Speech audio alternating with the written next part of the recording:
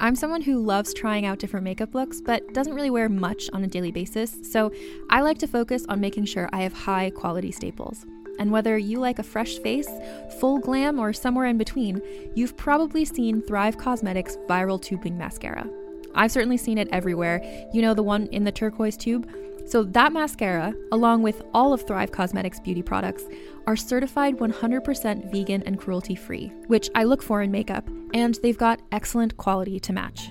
And something I didn't know from all the mascara videos I've seen is that for every product sold, Thrive Causemetics donates either that same product, another product that is needed more, or a monetary donation. They've worked with over 500 nonprofits to help with a wide range of causes like supporting cancer survivors, people experiencing homelessness, education access, and so much more. Knowing that makes me feel even better about using their products. And I do enjoy using them. Like I said, I like having high quality staples, and so my favorites are products that are multi-purpose, like the Brilliant Eye Brightener. It comes in a bunch of colors, and I like using them as eyeliner, eyeshadow, and even highlighter. Thrive Causemetics is luxury beauty that gives back. Right now, you can get an exclusive 20% off your first order at thrivecausemetics.com/thrive. That's Thrive Causemetics, CAUSEMETICS.com/thrive for 20% off your first order. It's D Mike B, and this is Rebel Radio in full effect with a fuck you, Josh. You guys don't know how much work it is to put this show together every week. We love it, but it's a lot of work, and so it's really nice when we get some love and support from our sponsors. We just started getting sponsors. The first one was Casper Mattresses. They're not only supporting the Rebel Radio show, but they also make a very comfortable bed that will help you get a good night's sleep, which is important if you're trying to build a business, record an album, get your career, your life going. You need some sleep. So go get a Casper mattress. They're engineered for comfort to help you get a good night's sleep. They make sheets and pillows so you can match your whole set. They deliver it free to your house. They give you 100 nights to test it out. They'll pick it up if you don't like it, but I think you will. And it's also been named one of the best inventions of 2015 by Time Magazine. So that right there, that and sponsoring Rebel Radio, that's two major accomplishments that they've come up with. And right now you can use our special code at Casper.com. Use the code RADIO for $50 towards the purchase of your mattress. That's Casper.com, code RADIO for $50 off for fans of Rebel Radio. Casper.com, terms and conditions apply. Dance music has a way of making people who don't listen to it feel like it's an exclusive club that you can't get into. But the second you really start listening and see the people involved in it, it seems like a really welcoming community. I think that people really care about the music and are less concerned whether it's going to be their favorite artist headlining a festival. It's like, we're going to go out, we're going to have fun together, we're going to dance together, and that's just what we do. All right, that was Cassie with her favorite quote from today's guest, Antler Rock, on Rebel Radio, brought to you by LegalZoom.com. To run a successful business, you need to make the most of your time and money. Good news, LegalZoom can help you save both during National Small Business Month. LegalZoom is a smart way to start your business. Right now, when you incorporate or form an LLC, you can also save money on some of the basics to get up and running, like a 3-month trial of QuickBooks Online and a domain name for a year through web.com, both at no charge. After your business is set up, LegalZoom can help with a lot more. Reviewing contracts or dealing with day-to-day legal hurdles takes time away from growing your business. That's what LegalZoom's Business Legal Plan is for. You get legal advice for your business from independent attorneys licensed in 48 states. You also get access to NDAs, lease agreements, and more. And the best part is you won't get charged by the hour, since LegalZoom isn't a law firm. Instead, you pay a low monthly fee.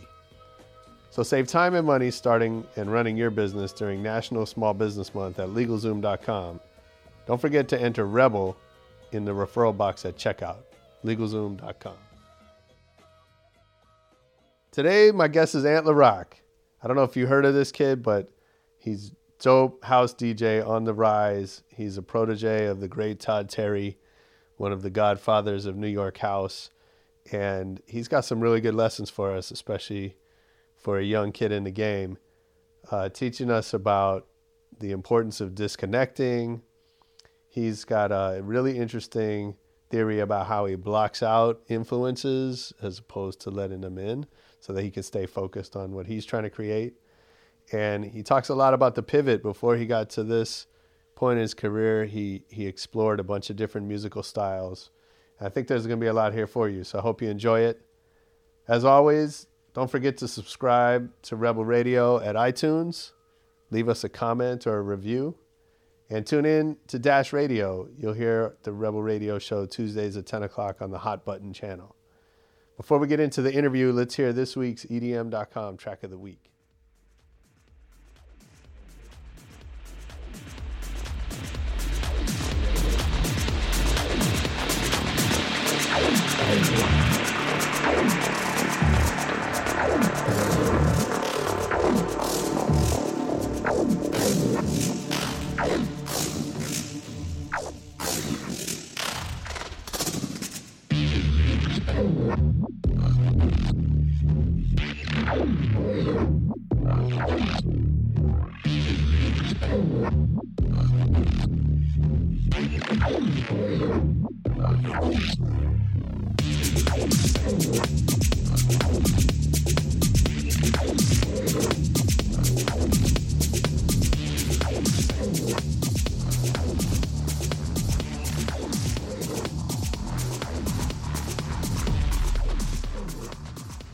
Yeah, that was the track of the week from our friends over at EDM.com.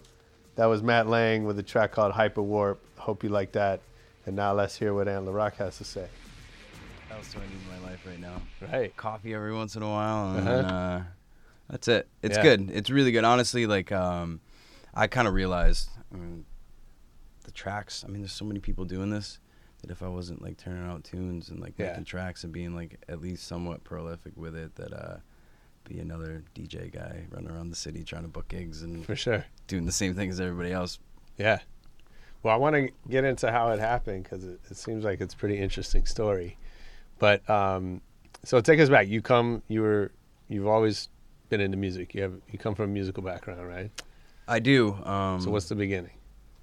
Man, picking up a guitar at like, listening to Zeppelin records and being a young teenager like everybody else, and it's like you get that first good Zeppelin record or whatever you get your hands on from your dad. What was it? What was the record? Man, I would say the Zeppelin 4 was like such a big one for everybody, I think, and then like Dark Side of the Moon, and you pick that up and like you hear these textures and these guitars and these sounds, especially like with Pink Floyd, like the synthesis on that.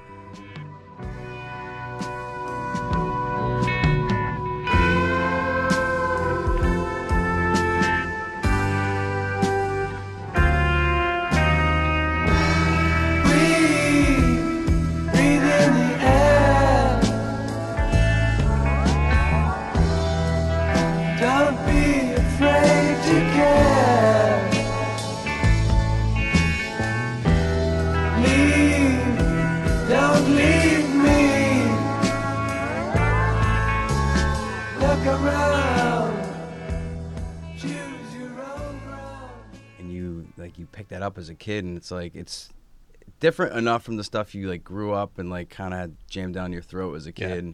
So I remember getting those albums and being like, how do you make this? Like right off the bat. Really? What how'd this happen? Like how old? How old are you now? Like 13, 14 at that point. Yeah. And then you pick up a guitar for the first time. At least I did, and I kind of knew it was like, there goes the dreams of like being the firefighter or the architect. I kind of knew right away. I was like, well, I'm screwed. This is what I'm going to be doing for a while. Yeah. And in your bands and stuff.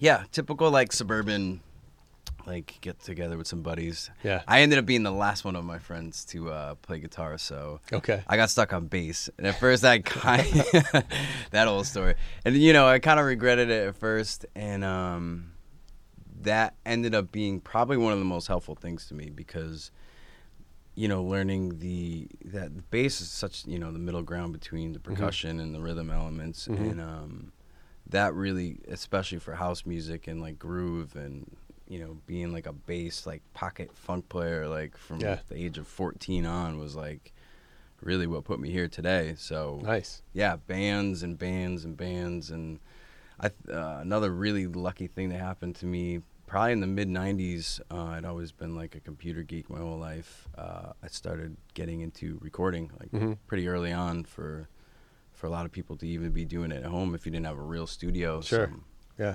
That was a big jump for me too, because my whole thing was, it's like you're an artist and you paint or you draw, right, or you're a writer, you have a tangible piece of work on paper. Yeah. Like as a musician, you could rehearse a song 30 times and you could play it and you could write something, but it's not there until you record it. Yeah. So I think I knew really early on like the importance of being like, hey, let's like kind of get this on tape. Like, let's make this like a thing, you know? Yeah, that's interesting. I mean, I get it. Like, kids have bands and they end up, playing in their garages, and, some of them get to a club, play a show or whatever. But, until kind of right around that time, like the idea of getting a recording down, it was just out of reach. Yeah. Because it was too expensive, too hard to, especially with get a into full a studio band. Yeah. I mean, I remember the first time ever trying to record drums, like what a nightmare, So I imagine. So like I think with bands you realize you kind of need that like bigger setup, and it is daunting. It's like, how do we even like do this? It's like that movie Airheads. you're trying to like scrap together your buddies and like make a recording and get it on tape and then get it out to people. It's like that was being a kid for me. You learn a lot too through that process too. Yeah. I mean, it is a lot easier now to get everything done at home, even for bands, especially for dance artists like myself. But you really like have to like pull together resources and get crafty and figure out ways to make it happen. Yeah. So years of doing that like really made it a lot simpler now to just sit in my house like a nerd with a bunch of keyboards and get tracks finished. Of course. It's funny is that like I wasn't really a rock kid, but one of my earliest memories, period, of anything is that Hindenburg. Is just the cover. My dad had it. Oh, just the first track. I was like 2 years old. I just remember seeing the picture. I didn't even know what it sounded like until much later. Yeah, that's iconic. Yeah. We have predominantly hip hop background, right? Yeah, yeah. Although it's been a winding path for sure. Yeah. But so did the bands? Did you go anywhere with the bands? No. Okay. Simple answer, no. Nothing on the success level. Yeah. And thankfully for me in my life at the time, there was no level of success or monetary compensation for that. Lord knows I probably wouldn't be here. But just, I mean, like anything in life, the lessons learned and, the things that I carried with me from that. Not to mention becoming a multi-instrumentalist because of it. Because of like I said, hearing those sounds so early on and then wanting to recreate them. Well, it worked the same with every instrument. It's like, cool, all right, well, how's the drummer doing this? And how's the relationship between the bass and the drums? Like, why is that so important? So I wanted to play everything too, kind of have that entire culmination of like what it takes to make music on like every different level, not just the one guy in the band. Plus I was the bass player, so, kind of wanted like a little bit more recognition. Sure. The typical story. So I definitely. Bass guys in the back. Yeah. Never getting the chick. Right. But no, I always wanted to really dive into every element of it to learn it. Hey, you know what's dope? Casper Mattresses is supporting the Rebel Radio show. They're our first sponsor, and actually, I heard from one of the homies who just bought a Casper mattress. He used the Rebel Radio code and saved $50 off his mattress, and he's very happy. I hope most of you, all of you, will take the opportunity to get a new mattress that gets you a good night's sleep. You can get matching sheets and pillows. You can buy a whole bunch of sheets and use them as wallpaper and just have your whole bedroom Caspered out if you want to. For a great night's sleep, get a Casper mattress. Try it for 100 nights in your own home. There's free shipping and returns. If you don't like it, go to Casper.com, use the code RADIO for $50 towards the purchase of your mattress. That's Casper.com, code RADIO. Save $50 on the purchase of your mattress. Casper.com, terms and conditions apply. So, how did you sort of switch genres? Like, it seems like classic rock and house music are like pretty far apart on the spectrum. Yeah. Well, shortly after, the love affair, I think that most suburban white kids have with classic rock, what my father's real passions were bands like Tower of Power and a lot of the really big funk stuff from, mid to late 70s. And I think once I kind of grew and absorbed like the Led Zeppelin classic rock phase of my life, that was like, I heard that and I heard those horns and I heard, especially being a bass player, like Rocco Prestia from Tower of Power, just like these amazing like pocket players, and that really was a catalyst to like throw me to like a whole other world. So then from there it was George Clinton, P-Funk, all the Parliament Funkadelic was really big to me. And was there a record that like had a moment for you? Tracks.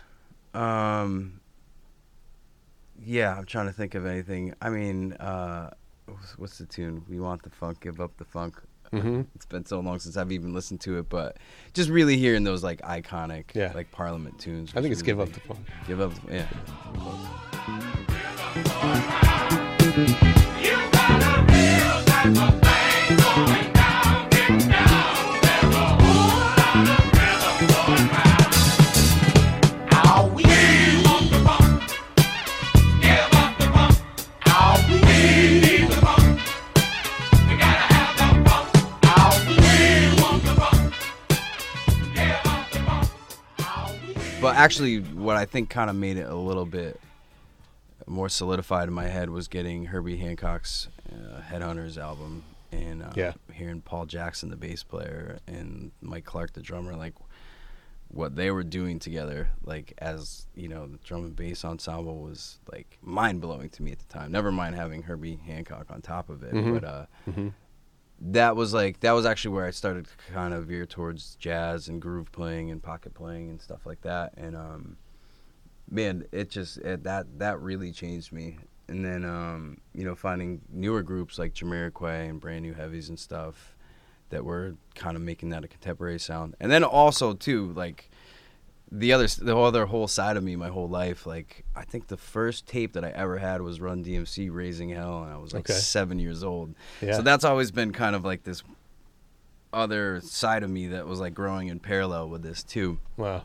So when I was able to actually start putting together my first productions, I went actually right towards the hip hop side of things, because I'd already had kind of the band stuff and was doing recordings with them, but to really sit down on my own and really explore it, it was definitely like, well, and then, by the time 96 rolled around and DJ Shadow's Introducing came out, like stuff like that, like these really intense, like solo production pieces of these, like, kind of like, you had your Pete Rocks and, by that time, I always like, had a good understanding of who like Rick Rubin was and like what 808s were. And, so like 96, 97, getting a hold of like some really good hip hop recordings and like I said, DJ Shadow and stuff like that, definitely opened up another whole part of my brain too. So as I was doing the rock stuff on one hand, I definitely had this like very rooted in hip hop, like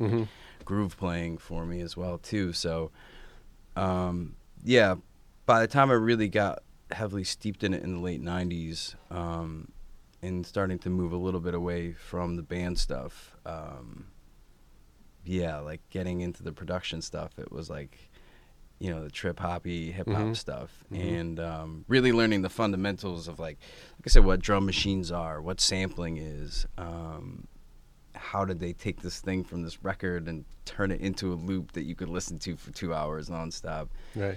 So I think that was like a big thing that really bridged the gap for me. And then by the late 90s, probably like 97, 98, I started getting into the dance music scene. Okay. And immediately there it was like, it was hard to ignore like the drum and bass thing and like, the metalheads and Goldie, especially like mid to late 90s. The first time you hit play on one of those records, like you almost don't even know like what's hitting you in the face. Especially back then. Yeah, especially back then. Yeah.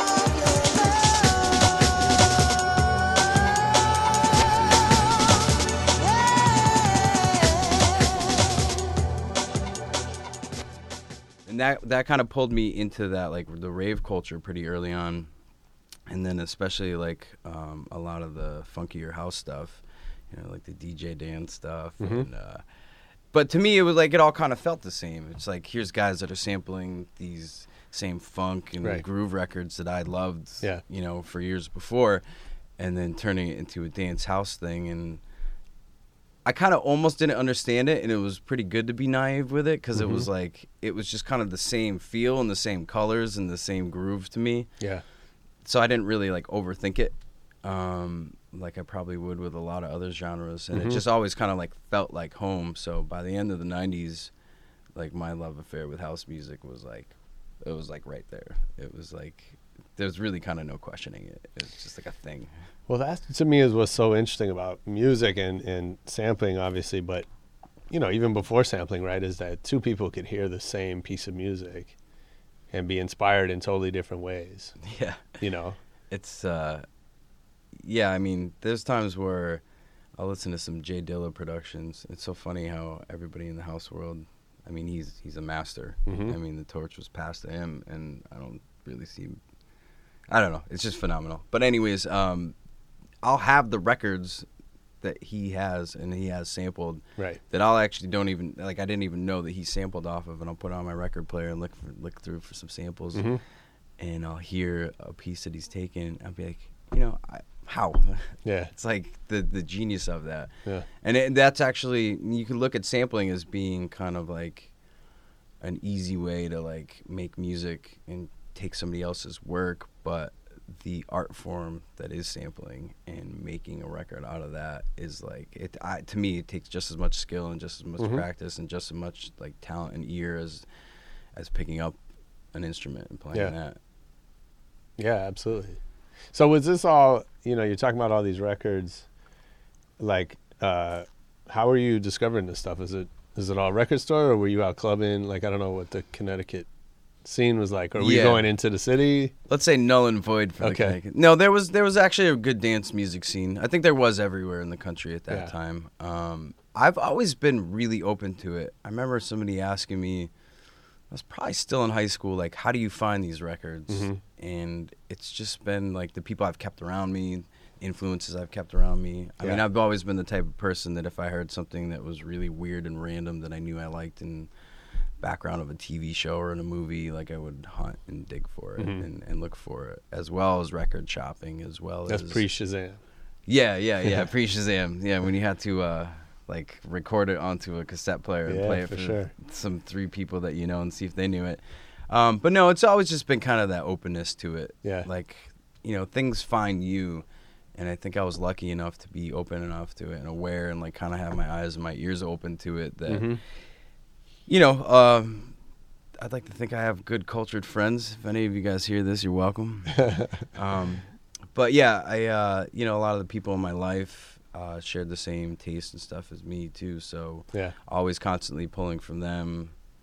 It was really important for me to know like the classic stuff, you know, to have that good background in it, because especially nowadays, it's like to hear a record and know like maybe the process that it took to record it, or where they recorded it, or what type of synthesizer, or, you know, if somebody else is using a sample on a record. Like, I like knowing that, like the history. I mean, and with house music too, it's like there's a really good emphasis on the history, which I think obviously is integral, you know, so we kind of stay true to a sound and you know, have this essence of like what real music is, like everything. I mean, and you guys know the underground, it's like there's always been this emphasis on the underground to like stay true to your roots. Right. So, yeah, like just being really open to like the music around me everywhere, and just taking it in from all sources. And so at what point did you realize that this was a career, or did you like decide to? Yesterday, no. I knew I wanted to do it for a career, like I said early on, like from a young age. So I knew it was a possibility. Okay. When did it actually kind of come to fruition? At some point last year, I remember I'd gotten my first major label remix taken, got accepted, and that was for Giorgio Moroder and Kylie Minogue. Yeah. And I was in Grand Central. I forget where I was coming from. I got the call that they took it, like very nonchalant at the end of the phone call, like, oh yeah, they took your remix, by the way. Nice. And I remember being like, oh, cool, thanks. And then I hung up the phone. I'm standing there. I was like, oh, wait a minute. I think I'm a professional now.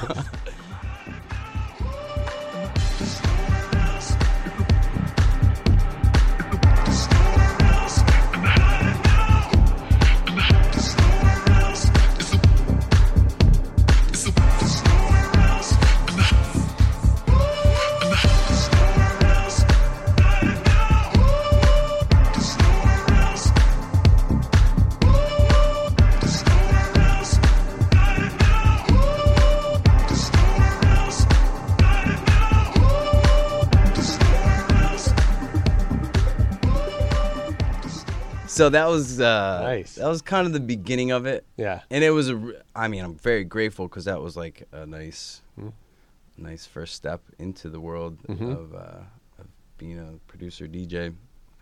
And I think I always knew it was a career path. I think it actually, after that moment, it took a little while for me to kind of like let it sink in and like figure out what my place would be. Yeah. I mean, because I was working right up to that, but everything in my life has always been a means to an end to be able to create more music and like live the life of a musician and sit in my studio in sweatpants and play with keyboards all day, every day. Did you have somebody helping you, like, in those early, like, as you're growing up and trying to be all about music in your life? It sounds like your dad, like, his taste of music was influential. What about, like, as far as thinking about music as a career? Yeah, I did. I definitely had some good mentors. There was a gentleman who lives in my area now. His name is Ron Zabraki, and he was a big studio guy. He is a big studio guy all throughout, 70s, 80s, 90s, today. And he took me in under his wing and, showed me some really, like, fundamental things about studio recording.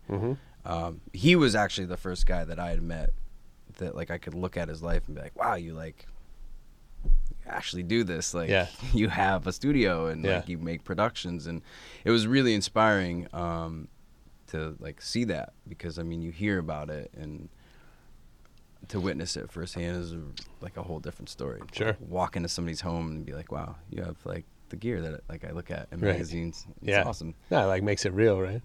Yeah. So, he was gracious enough to, show me a lot of the ropes with it. And just even have any, like, exposure and learn through osmosis with people like that was really big for me. And then, this past year, it's just been...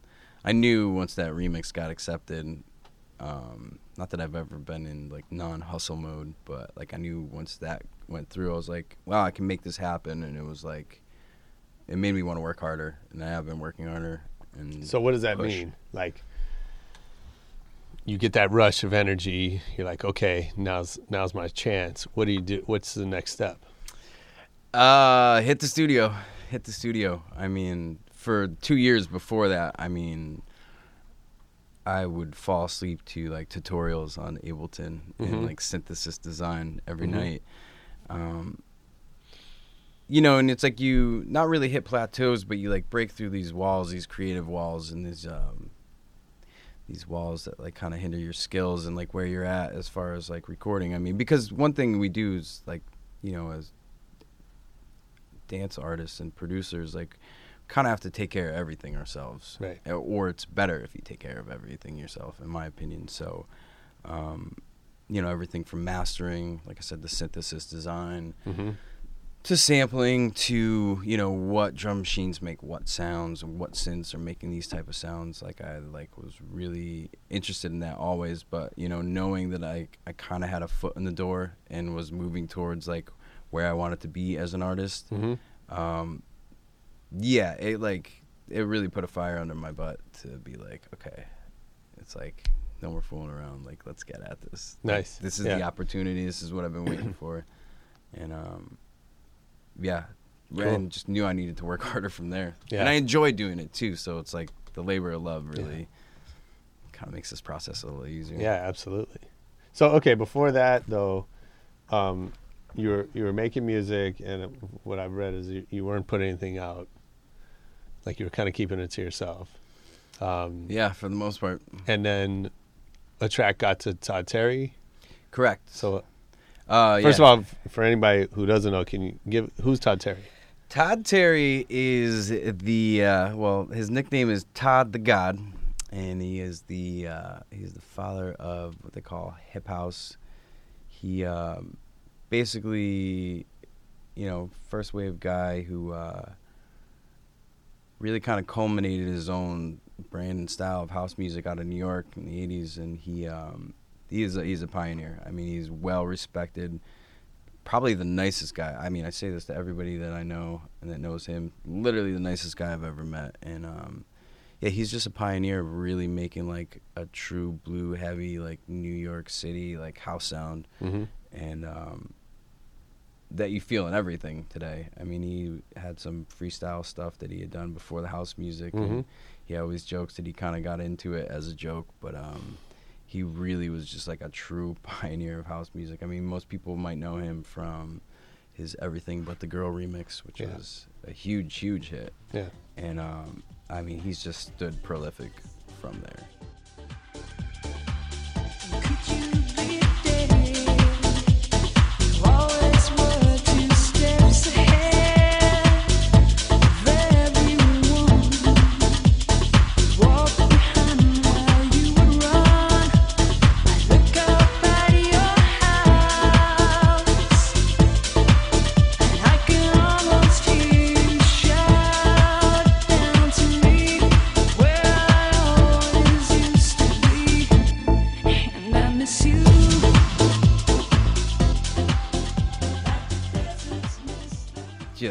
Just a genius. I mean, if there's a guy who could do it with house music, like I feel like it's effortless with him.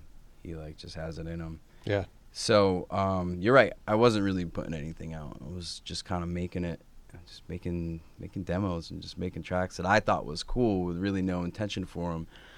I'd send them to the people I knew. I send them to some good friends of mine who I knew might actually like it. I'd send it to my sister. You know, be like, hey, do you think this is cool?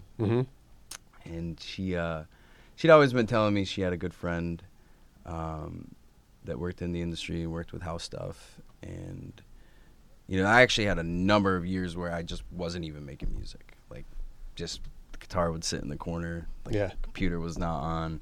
Keyboards were probably sold. And so when I started getting back into it about 4 years ago, yeah, like I said, I would just be sending it out to the people I knew. And my sister said, you know, would you mind if I send this over to my friend? This sounds really good. And I was like, yeah, send it to whoever. I was just going to put it on SoundCloud and hope 15 people would listen. Yeah. So she sent it over to her good friend, Mary Beth, and who's currently, you know, the like driving force of my life as far as music. She's been, you know, taking care of all the managerial duties for me, which is amazing. And she got a hold of me. She said, I really like this. You mind if I send it to some people? And again, I was like, sure, it would just be on SoundCloud, getting 15, 20 listens. So absolutely. And then she got back to me pretty quickly after that saying that Todd wanted to pick it up and put it on his in-house records label. Nice. What track was that? It was called All I Need. Okay. All I Need. It's kind of funny. I had some vocals sitting around from a good friend of mine, Kiana, that had been there since like 2007, showing the gap of when I last recorded to when I started again. Wow. And yeah, I was just kind of working with those, and just, you know what, the nice thing is I was just making what I wanted to make and like what I felt.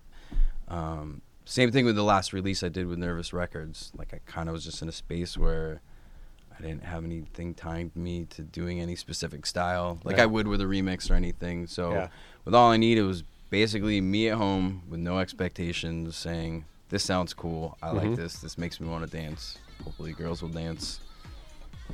Let's put it together.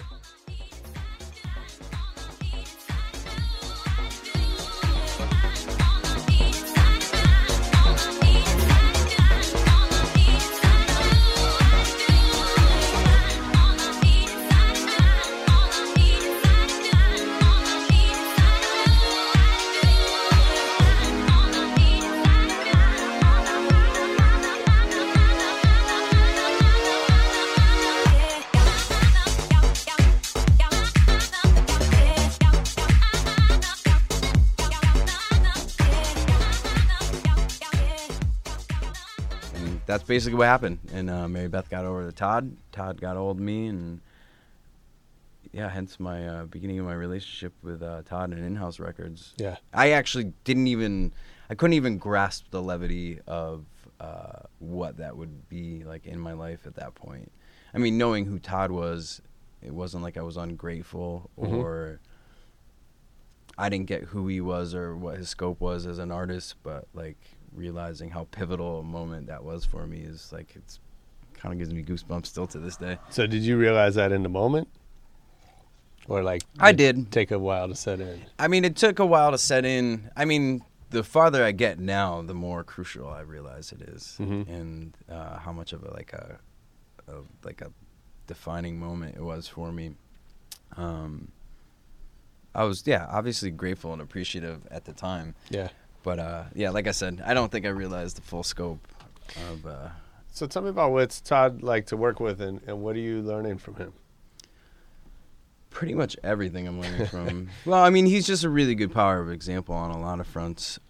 His production is always on point, and I mean, there's times we did a collaboration together called Back Around, and I remember getting it back from him and hearing just how we just did drum programming. You know, the same thing I was saying with like finding samples and like how Jay Dilla would have an ear to pick out the certain part and to chop it in a certain way. Todd like has that gift with like drum machines. You know, got the same gear sitting on my desk that he does, and to hear the way he like approaches it and goes at it, it's like it's so solid. It just kind of one of those things where it can't really miss. You know, the guy like he knows what he's doing. Yeah. And besides that, like he was the first person I really met in the industry, you know, that has a name. And like I said earlier, it couldn't be any nicer of a person. I remember after meeting him the first time, I said to Mary Beth, I was like, if everybody is as nice as him, this is gonna be a cakewalk. I'm good. Yeah. Maybe they're not. Was that? Maybe they're not. Yeah. But yeah. I mean, yeah. People like Todd and the rest of the people that work under the X-Mix umbrella are such legends. You know, it's nice to kind of have my name a little bit next to some of these artists, especially Todd. But I mean, these are the guys that have been doing it, and not even, you know, and it's also on a business side of, I want a career like they have too. I'm in this because I love this and I want to do this every day. And I think dance music at times gets a little bit superfluous, where people could be in and out and not really have a long withstanding, you know, lifespan doing this. And this, like I said, I've known since 14 this is what I want to do. So to see guys like Todd be able to do it and continue to do it and still have the bookings and still have like the draw for people and still have labels asking him for things and still be putting out his tracks as good as he is, it's like that's really inspiring to me too. Like I don't want to do this for a couple of years and then move on and do something else. Right. Well, yeah, talk about the, you know, house music, the stuff you guys are making, you know, versus what we think of as EDM, which I think is like the sound changes so quickly. You know, every year there's a new EDM means something different, right? Yeah, totally. And you know, whereas the kind of house that you guys are making is, you know, we can listen to a record from 20 years ago and a record that's new and hear probably more similarity than differences. Yeah, and you could spin one into the other and not have it feel like there's a 20-year gap in between, too. Right. Yeah. I mean, I think my musical background, the stuff we were talking about earlier, may put me in a different place, like as a producer, rather than, and I'm not trying to look negatively on anybody and what anybody's influences are. We all have different lives, but I think having a pretty well-versed background in music, and not only like hip hop stuff, but in rock, just knowing music in general, I think puts me in a really good spot that, and I think that's what Todd recognized early on, that, I'm making a sound that might, I'm still trying to, maybe he realized that like I'm making music that has a little transcendence and that will last a little bit, and being a little bit flashier, and like you said, whatever's cool in that EDM umbrella for the year, because like you said, you see it with a lot of different subgenres. It could have been electro house last year, it could be, then it was deep house, and now it seems like it's kind of moving towards techno as being kind of like whatever's like the most popular under that EDM umbrella. I like making music that lasts, and that have like a feel. Like I remember watching these production tutorials early on, and people talking about like vibe, and they're like, it was a lot less about sound, and it was a lot more about vibe and like what it makes you feel. So I like to think that when I sit down and approach something, it's more about feel. I mean, I've been doing it for so long at this point that I don't know if I could ignore that. Right. But I do try to go for like a feel, like a thing, like a tangible, like make you feel something feel. And hopefully that like transcends past like whatever current trends are going on, because I go back and listen to something from Todd or like Armand Van Helden from like, which isn't really long in the grand scheme of things, but 20 years ago. And it's long in popular music. Yeah, exactly. Yeah, go back 20 years and we're talking, God, like NSYNC or something. It's like, I mean, those probably still good records, but yeah, like I said, it's like, it's amazing to be able to create something today that I could spin into something that was made 20, 25 years ago and not like miss a beat. Yeah. So how does that, obviously there's a pretty big generation gap, probably a couple generations between you and Todd or Armand as well. How do you think how does that play out in the music, right? Do you think you can hear those differences in the records? I can. It's but it's important to me to even know like how things were recorded back then. I mean, it's obviously I can't go back and like live through another time and see somebody else's experiences, but when I find the sound and like the feel of a record that I like, it's like important to me to know like, oh, we sampled that on an ASR 10, or that was an SP 1200, or that was an original 909. I kind of like a historian when it comes to that. Like that's been really important to me to know how to capture those sounds. So I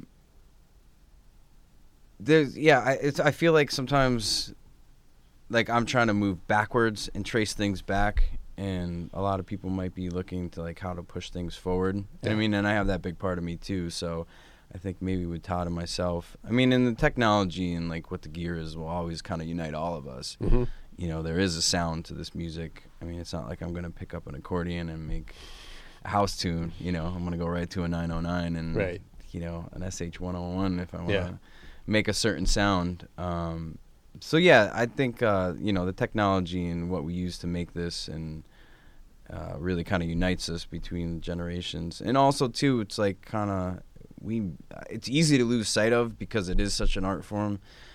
We're kind of here to make people dance, and if we're not going to be doing that, then like kind of why make the record? I had a long period of time too where it was like maybe over intellectualizing what this art form is and kind of losing track of like, oh, this is for people to go out to a club and dance on the weekend. You Yeah. know? How's the crowd different? I mean, again, when we think of EDM, I went to a Deadmau5 show and it's like, a bunch of 14-year-old girls in bikinis. It was a pretty messed up situation, but whatever. Feel uncomfortable. Yeah, for sure. But it's definitely considered, the perception that it's music for teenagers, right? Yeah. What's the crowd like at a Antler Rock show or at a Todd Terry show? It's fun. Like, I think the difference between like what, to anybody who doesn't listen to electronic music, they're gonna hear a 4 on the floor beat and be like, cool, yeah, it's like techno or whatever they want to call it, or EDM. Yeah. I think the guys like us, like especially the house that we try to make, it's like church. Mm-hmm. Like this is like what we live, it's what we believe in. So tell me about the crowd. Who am I going to see at one of your shows? You're intellectual hipsters from the age 30 on. Okay. No, I don't know. It's kind of anybody who like I think has that appreciation for music. You know, it seems to be.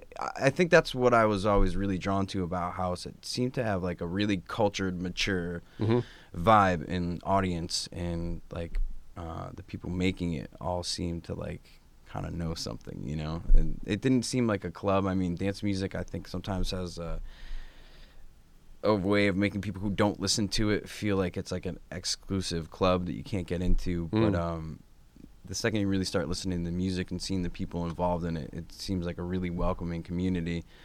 So yeah, I would definitely say it's a little bit more of a mature sound, you know. Not that it isn't fun, but I think people really care about the music a lot, and they kind of less concerned whether it's going to be like their favorite artist headlining a festival over the summer. Right. It's like we're gonna go out and we're gonna have fun together and we're gonna dance together, and like this is what we do. And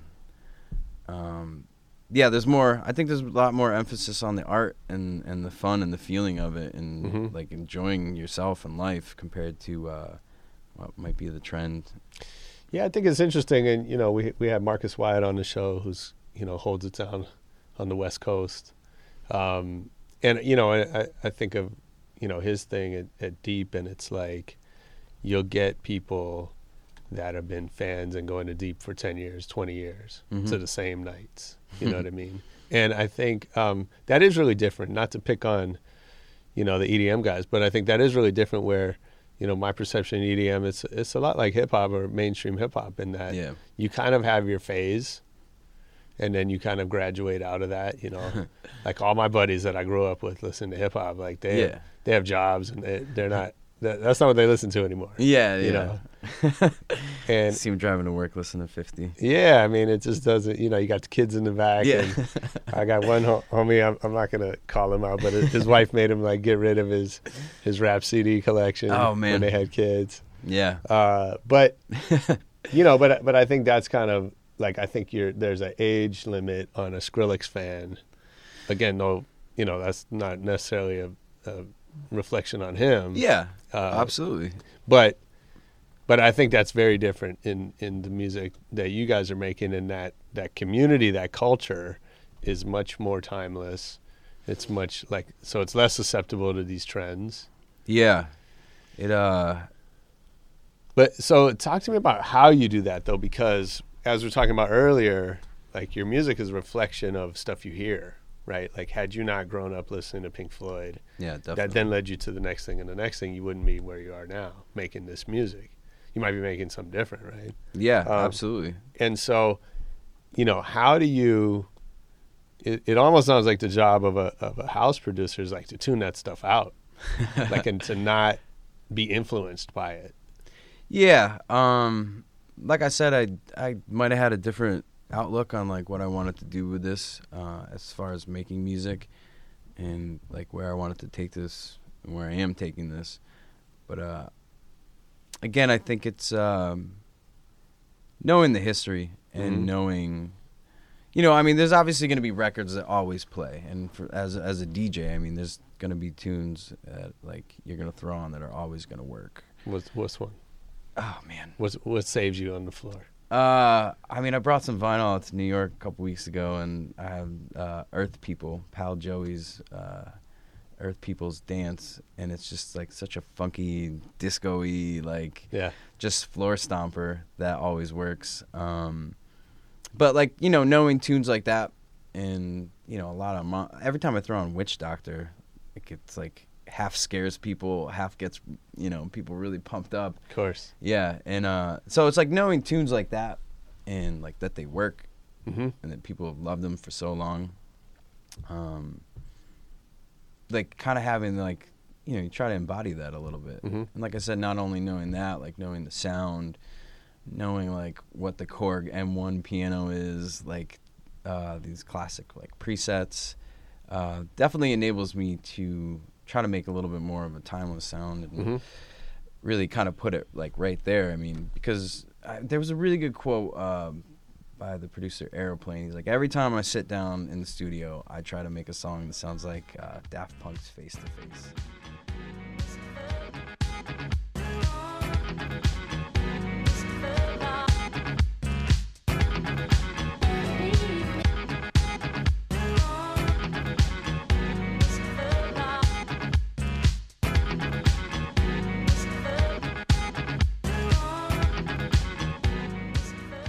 That's kind of not a bad place to come from, you know? And it's like, if I sit down with the intention of trying to make something that will persevere a little bit through time and not be like, you know, superfluous, I think I'm in a really good position. But yeah, I think it's knowing the history, you know, not only on like the what works in the dance, like on the dance floor end, but you know, like I said, what did they use to make this? You know, I still do it. I was listening to some drum and bass stuff the other day. I was like, how did they make those strings?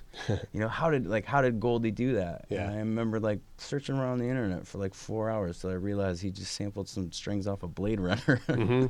Sorry, I didn't mean to ruin your secrets. That's funny. But yeah, I think, you know, it's interesting. You think about these influences, and sometimes the job is keeping influences out. I heard I saw an interview with Bill Maher the other day, and he was talking about how he doesn't watch The Daily Show or John Oliver. Makes sense. And he says because he's worried that like it's going to influence his writing, right? And he, you know, if he tells the same joke, he wants it to be by accident, not because, you know, he saw something that made him change than what he's doing. Yeah, having your own independent good idea that someone else shared rather than piggyback on somebody. Well, that brings up a good point, because if I get something in for a remix, you know, I obviously want to represent the original song to the best of my ability. Yeah. Do a dance version, also have it be partly my own. I can't ever listen to another remix of the song. Yeah, sure. And I really don't spend a terribly large amount of time listening to the original, because that definitely permeates in and kind of gets to you. And sure. I will do. There'll be songs, and this happens more often than not. I'll get something that I really fall in love with, like one track, one record, and I'll get it. And I have a really good friend, and we always joke, like, he'll send me these songs, and I fall in love with them instantly. I'd be like, well, you just screwed up my production for the next month. Because I find, like, everything I want to make sounds like that. Yeah, for sure. And, yeah, I get what you're saying. Like, it's kind of like you got to put the blinders on a little bit. You know, and there's also times, too, where, like, I haven't gotten to a certain place with, like, maybe something like production, you know? So if I'm going to go ahead and listen to a tune that, like, really blows my mind, I might not necessarily be there yet, or have my head wrapped around it. And, you know, rather than sit, like, in my studio for 2 weeks trying to, like, make a kick drum that sounds like another kick drum, it's definitely better to, like, just tune out a little bit and just let what I have inside of me come out. Like, yeah, it's the process, man. It's like, it's always exploring. I mean, that's why I love doing it, and I could spend so much time doing it. But, like, yeah, you just got to get in there and do it and kind of tune the rest of the world out. You guys don't know how much work it is to put this show together every week. We love it, but it's a lot of work, and so it's really nice when we get some love and support from our sponsors. We just started getting sponsors. The first one was Casper Mattresses. They're not only supporting the Rebel Radio Show, but they also make a very comfortable bed. that will help you get a good night's sleep, which is important if you're trying to build a business, record an album, get your career, your life going. You need some sleep. So go get a Casper mattress. They're engineered for comfort to help you get a good night's sleep. They make sheets and pillows so you can match your whole set. They deliver it free to your house. They give you 100 nights to test it out. They'll pick it up if you don't like it, but I think you will. And it's also been named one of the best inventions of 2015 by Time Magazine. So that right there, that and sponsoring Rebel Radio, that's two major accomplishments that they've come up with.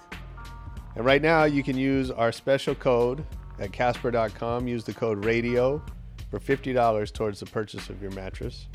That's Casper.com, code RADIO for $50 off for fans of Rebel Radio. Casper.com, terms and conditions apply.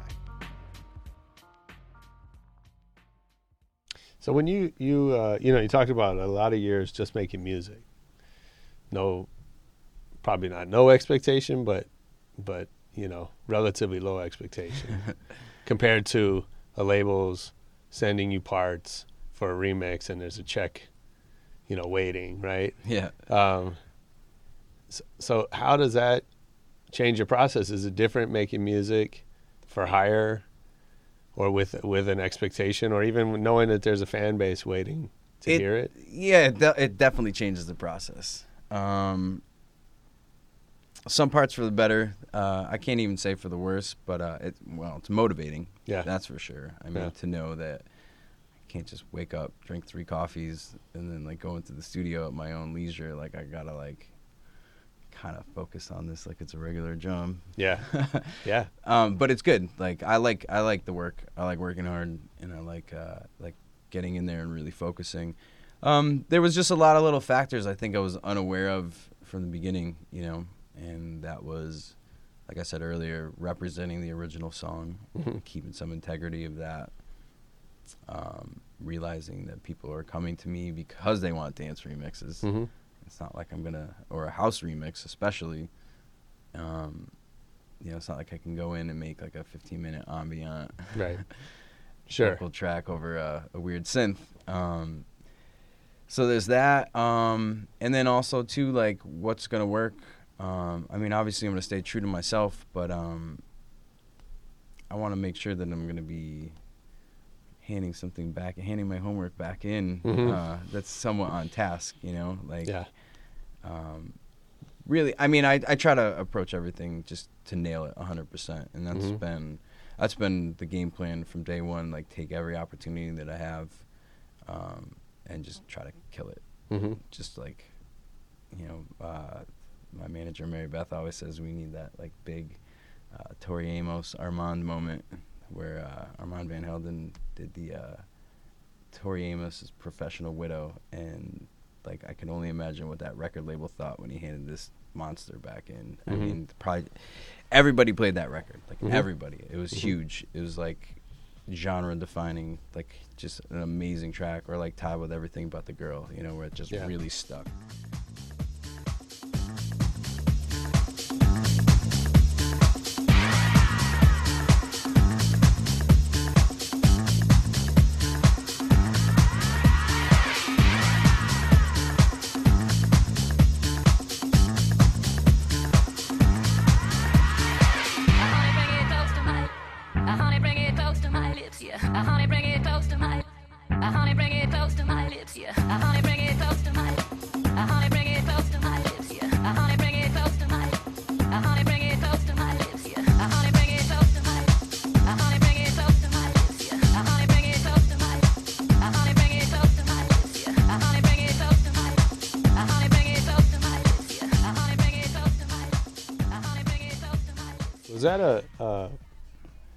Is that going to happen again? Was that an era for house music where we're having these big tracks, big remixes? Good question. Yeah, I think we're kind of there, there is a lot more house music and remixes being made these days. Yeah. Because of the available technology and people be able to do it a lot easier nowadays. I think so. I mean, the quality of tracks are definitely there. Yeah. And some of the remixes I hear Yeah. are definitely there. Maybe not like, I don't know. It's hard to say because you had these big pop stars and these big acts getting these remixes done, you know, to help the sales of the single. And then all of a sudden they grew their own legs and took off, Right. which is phenomenal. I mean, Yeah. it's happened. I can't think of any examples. And I mean, we're in a really good spot too. I mean, one thing I was trying to be aware of, like really getting back into this, like there is the waves, you know, there's Yeah. the doldrums, like it is really rad now and it's really cool now. And, you know, it might fall down a little bit and the scene might dwindle out a little bit, but I mean, I'm okay with that. Like I love doing it too. Yeah. And you know what, we could talk about, you know, stuff like EDM or Skrillex or dubstep and how it might not like have a classic, like, you know, historic sound to it. But it did bring dance music back in the homes and No to question. people and to another generation of people big time. Yeah. And I think that the people who really did, you know, that do love it, like were able to kind of absorb what was going on that might have been a little bit more popular and more of a trend and kind of dig a little deeper, like, you know, guys like you and I always have, and find like good stuff. I mean, it's kind of how I ended up back here doing it again myself, you know? Nice. Yeah. So, and you know, I think in house music and probably dance music, you're sort of expected, if you're a producer, you're also a DJ.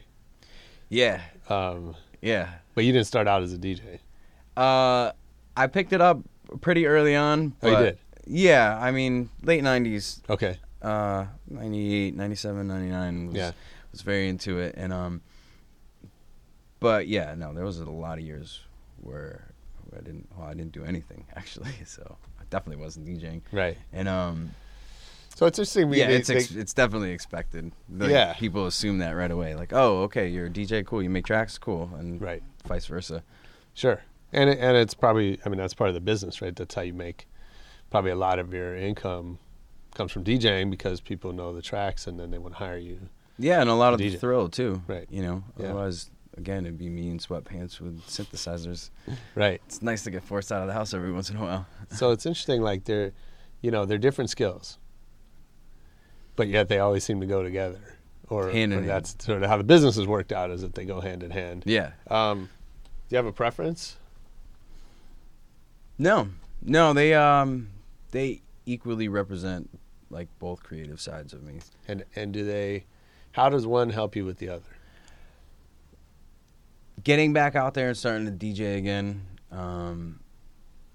really helped production. Is like I remembered, you know, to somebody who doesn't DJ or make records, if you listen to like your standard original mix of a dance track, you're like, why is there a minute and a half of basically just drums in the beginning of the track? Because Right. you're used to a pop format. Yeah. Where it's like you might have 15 seconds before the vocals come in. Right. And then verse, chorus, like with, you know, you listen to an original mix of a song, and sometimes you get, you know, with a techno track, you get 2.5, 3 minutes even of an intro of a track. So getting back into DJing and really feeling that and feeling like why records work together and why the format kind of is the way the format is, really strengthened my production up again. Because, you know, like I said, the stuff we listen to, even like the indie rock stuff, like the indie electronica that I was into for so many years, in between doing a lot of the electronic stuff, you know, it's still essentially pop arrangements. Mm-hmm. So getting back in DJing, it was like, oh, you know, I see why there's a minute and a half intro on the track and why there's another minute and a half, 2 minutes tacked on the end. So I could actually make these like records work together. Uh-huh. So that really helped. And then also too, like what makes people dance, you know? Yeah. Am I staggering? Am I putting too much swing on my hi-hats? Am I staggering my kicks a little too weird?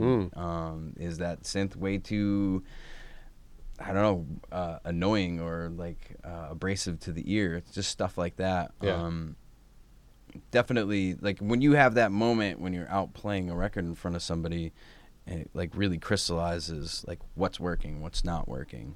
I mean, you could sit home and try to picture it and pontificate over it all you want, but until you actually see people's, like, reaction to it, it makes a lot of sense. And they definitely, you know, there's a reason why they feed off each other, and they go, the DJing and the production go hand in hand. It's, like, kind of...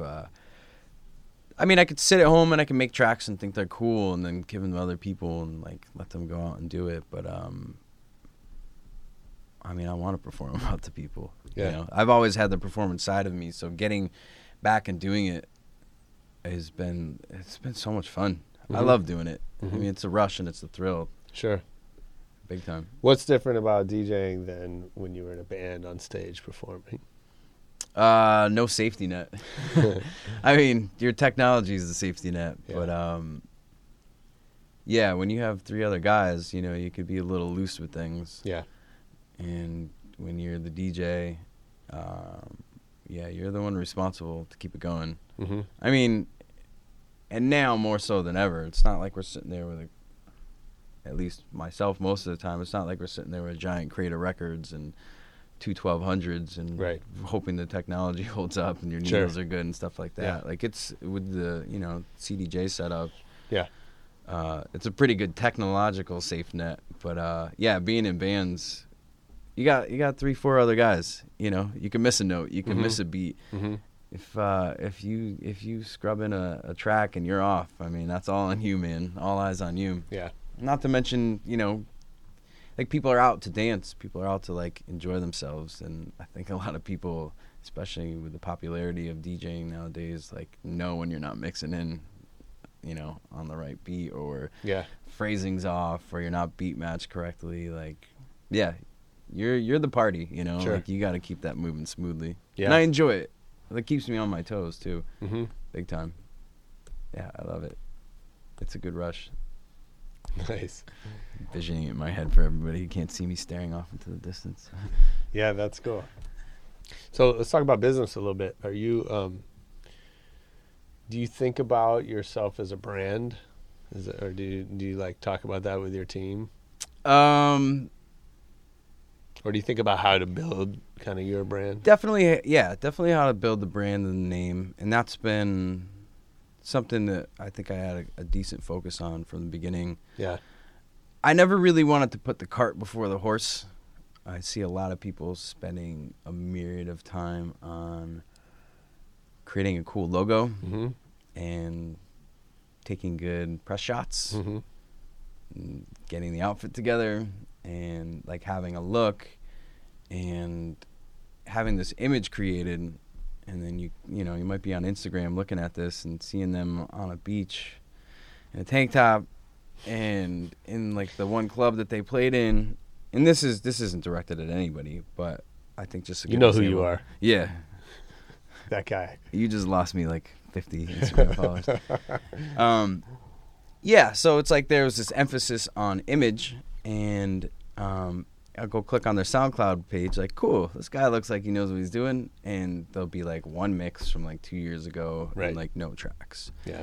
So for me, it was like, cool, like, my recording setup is my weapon. Like, let me use that as, like, my tool to, like, work at this and get further.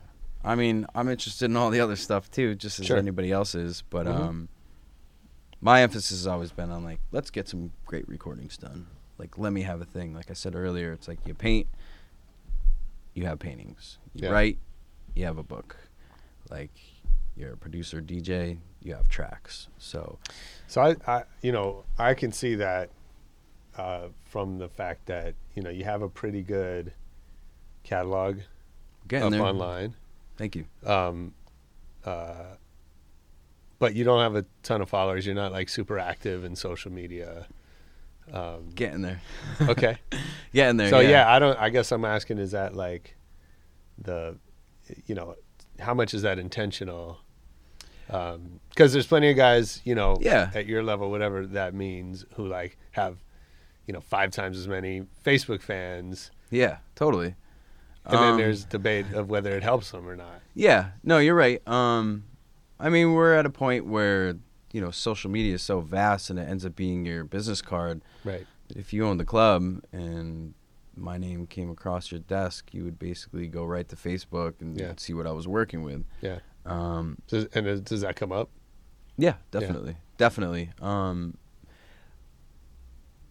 Not that I haven't wanted to push and hustle for that, but I'm kind of in the school of thought, like I'm trying to earn the fans and like keep them there. Yeah. And I see a lot of people who will buy some likes. Yeah, you can trick the system. Yeah, totally. Yeah. But then also too, it kind of bites you in the butt at the end, because if you put up a post and you really want people to see it and that you have a track out or you have a remix or you're doing a gig somewhere and 3 people like it, yet you have like 5,000 Facebook likes, it ends up, I feel like, kind of hurting you, like, so me, I'm trying to like earn fans the old fashioned way and keep them around, and like hopefully that they are captivated and they do find out who I am, and that they like my music. And where is that coming from? Is that your plan? Is that Todd? Is that Mary Beth? Like, actually, the gentleman I mentioned earlier, my friend Ron, he told me early on, he was like, there's 2 ways of doing this. Yeah. You can do what's happening right now, and you can get popular real fast and have a short lifespan in the music industry, and then hope maybe you'll get a behind the scenes job if you're lucky, or you could like really earn fans, and you could like earn people and listeners, and they'll be loyal to you for the rest of the time you do it. Todd's a really good example of that. He has like real fans. He's got people that listen, that come to his shows, whatever city he's in. And I don't know, maybe it's my Italian work ethic too. But no, I mean, I feel like there's a right way and a wrong way to do things, and like I'm in this. Like, I love this. Like, anything that'll afford me the pleasure of being able to do this for a job for as long as I can. Like, I'd rather take the slow approach to it and make sure we're doing it right, Yeah. That I wouldn't take overnight success, but I think also too that might diminish you as an artist, and a couple years down the road, like, the guy with the one big hit might not necessarily be the guy you want to like still buy his records, Yeah. So just trying to take the slow route. Right. So, and do you think about does the concept of selling out ever come up? Is there stuff that would feel like a sellout to you that you just wouldn't do? Yeah, there's definitely stuff I wouldn't do. Give us, what's an example? I mean, I hear it more in sound. If I was to do a track, and then you mentioned Skrillex earlier, like do one of his typical dubstep-y, like glitched out basses. One, it doesn't fit me. Yeah. Not that I'm not interested in that sound and what that is, and especially from a technological standpoint, but not really like a genre or where like an area that I want to touch on. I don't know. It's hard to say until it's right in front of me. Have you been confronted with that? Not necessarily. I think I think the people who have approached me for work and that listen, to what I do, like yourself, like I think you get like a pretty good idea of like what I do and like what keeps me going and keeps me making music. So it's never really been. I've never really had anything that's made me feel terribly uncomfortable at this point. Yeah. And it's like somebody like. Okay, the first remix I had picked up with Giorgio Moroder and Kylie Minogue. Well, here's 2 pop stars, mega pop stars, that people have known forever. I mean, it's hard to look at that as being like something that's selling out. You know what I mean? That's an amazing opportunity from 2 really great artists. And I got to make the music the way I wanted to. So there's like a lot of variables to play into that. Yeah. No, I will not sell out. I like what I do, like, and I think the bigger picture is, like, I like it. Like, I love making music, and I like what I do, and having that, like, long-term love for it and wanting to continue to do it, I think that kind of gives me a little bit of a filter of not putting out anything that's going to be superfluous or trendy or poppy or quote unquote selling out. Yeah. So a lot of guys in your business, you reach a certain point of success, I'll let you know when I get there, Josh. But you know, a typical path, right, is then you create a label. Mm-hmm. And you start working with other acts. Is that you think about that? Is that like is that the long-term vision, or is there a long-term vision? Yeah, there's definitely a long-term vision. What is it? I mean, a label sounds nice. Just handling Facebook and Instagram is a lot of work. I don't know how these guys do it. Yeah. It would be nice. It'd be very nice to do that. So if it's not that, I mean, you don't have to do what I say. But. No. I mean, you're right. I mean, that's kind of the standard model for what's going on in the house world. Mm-hmm. And I think it enables a lot of guys to really put out their own releases when they want to put them out. Not have to worry about anybody else's influence also taken. I mean, this is it's like a big family, so you're always going to know a couple guys who are doing what you're doing too. Right. So there's always like other talent around. Yeah, I would like to at some point, but I'm lucky enough at this point, and it's exciting for me too, and it helps me network a lot more to be able to release under other people's labels, like the Nervous EP that I put out a couple weeks ago. I mean, that was super exciting to me. Like, here's this stalwart of the music scene. Sure. New York City through and through. And again, I made that EP I just made whatever the hell I wanted to make for that one. And that felt good to me. And so for them to pick that up was really awesome.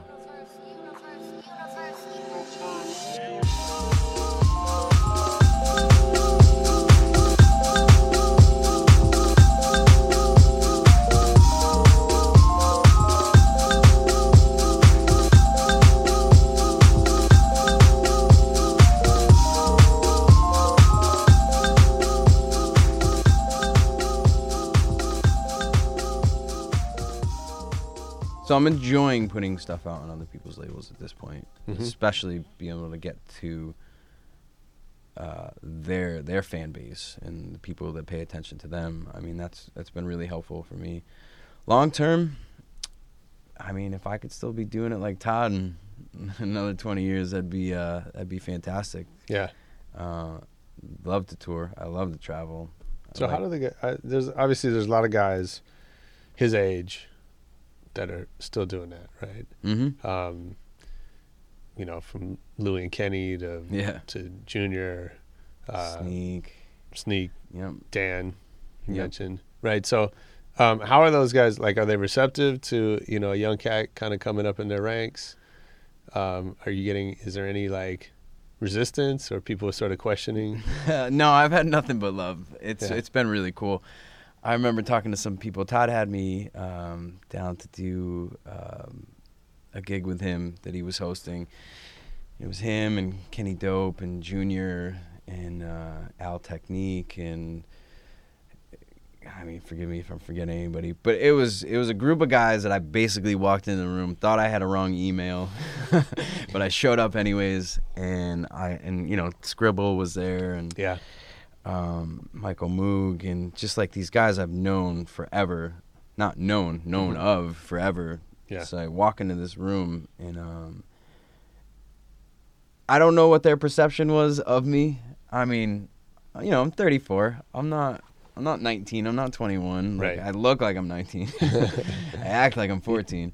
But I walk into this room and it was definitely intimidating for me, especially to be around all that talent and I'm sure there was probably a little bit of a moment where okay, what's this kid do, But again, everybody trusts Todd and loves Todd, and he does what he does so well that I don't think they'd have some weird trap EDM guy come in and spin records with him. So sure. I mean, I don't know how it is from the outside with anybody else, but everyone's been really receptive to me, and like I said, I try to let the sound speak a little bit more for me too. And just represent myself from the music rather than try to put on much of a public image. Right. Because honestly, if people saw me, I know this is radio land, but I look young. We got video. I look young, and yeah, you definitely don't look 34. Yeah, it's cool. I love it. Thanks, yoga. But it's really been nothing but love. I think it actually pushes me to be a little bit truer to it because of that, you know, because I've had a lot of support and because I've been able to work with some amazing people. It's motivating, and it's like it's nice. Like the people that I know, you know, through Todd or through just the people I know in New York, like it feels like a family, and like everybody kind of knows each other, and everybody's like really receptive. Everybody loves each other's tracks. Everybody goes see each other play. It's a good feeling, man. I felt no resistance from anybody. Nice. It's good. Yeah. Nice. Well, a couple more questions. You know, you talk about yoga. So to everybody all the time. Yeah, so do I, man. We're big believers in keeping the whole, it's all got to fit together, right? The body and the mind and the spirit balance. And all that stuff. Yeah. Yeah. Big time. So, what else do you do? I think I named all the things. Okay. No, this is my passion. So if left unchecked, I will sit and write music and record and DJ for days and days and days on it until I basically like become a recluse, shut in.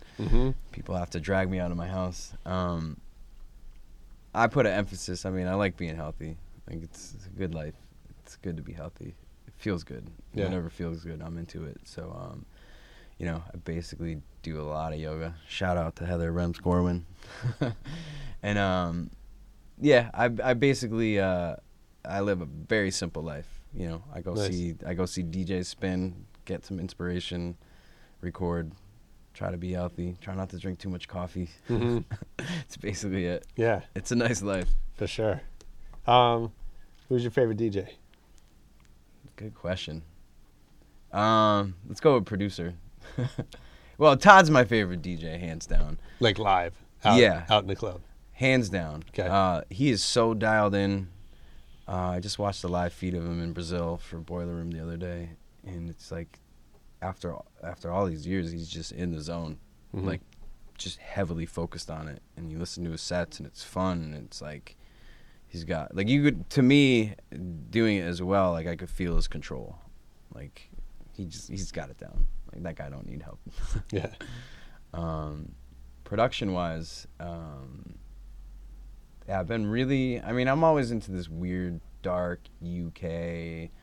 Maybe not necessarily dark, but like warehousey feel. And over the last year, like A1 Bassline and Leon Vinahall, and then their project together, Laszlo Dance Hall. It's just like it represents this weird side of me that it's like kind of hard to put in words, and that you don't really hear coming out of the States a lot. It's like definitely to me like a unique, like London, UK type of sound, and that really influences me. But I'm really open to a lot of the subgenres and a lot of what's going on in the house world, and try to bring it back and make it my own. Yeah. Are you a reader? I am a reader. What do you read? I just got The Alchemist from a good friend. Nice. Started reading through that. A lot of Taoist stuff. Okay. Yeah, the Book of Lao Tzu. Yeah. I Ching. How'd you get turned on to that? I read a lot of Taoist stuff. Do you? Myself, yeah. Early 20s, spiritual awakening. I don't mean to kind of muddle through that, but I think a lot of people get it. And yeah. I remember getting turned on to Buddhism, and it seemed a little nihilistic for me at the time, especially because I like things, and I didn't want to accept like a... You have to give everything away? Yeah. Yeah. I mean, to being younger... That part sucks. Yeah. Well, being younger, and when you read that, it's a little scary. And then I remember reading the Tao of Pooh, actually. I think it was one of the first Taoist readings I read. And and going with the flow, and letting things happen, and just like having a resistance-free life seemed pretty attractive to me. I didn't put it into practice till years later, but yeah, it that means a lot to me, and I think I don't really try to force anything with what I'm doing now. And that's been a really good lesson. It's like, I'm going to take all the opportunities I get and do them to the best of my abilities, and I just kind of letting it go, man. Like I said, letting the track speak for me, and letting the work come, and letting the people hear it, and Yeah, it's been good. I mean, it's how we met, you know, kind of going with the flow. And Exactly. This has been nice. Right on. Well, thanks for being here, man. I appreciate it. Yeah, thank you. It's been good getting to know you, and come back anytime you want to promote something. Absolutely. Thank you. I know it's not your thing, but where can folks find you on social? Oh, it's very much my thing. You can find me at facebook.com/AntlerRock. Same across all the socials, soundcloud.com, AntlerRock, Instagram, AntlerRock. Go check it out. You guys will be surprised. Dope. All right, thanks. Cool. Thanks, John. And we out. That was Antler Rock with a great interview. Hope you liked it. Send us a comment on Twitter at Rebel Radio Net or leave us a review on iTunes. And as always, come back next week for more Rebel Radio. Later.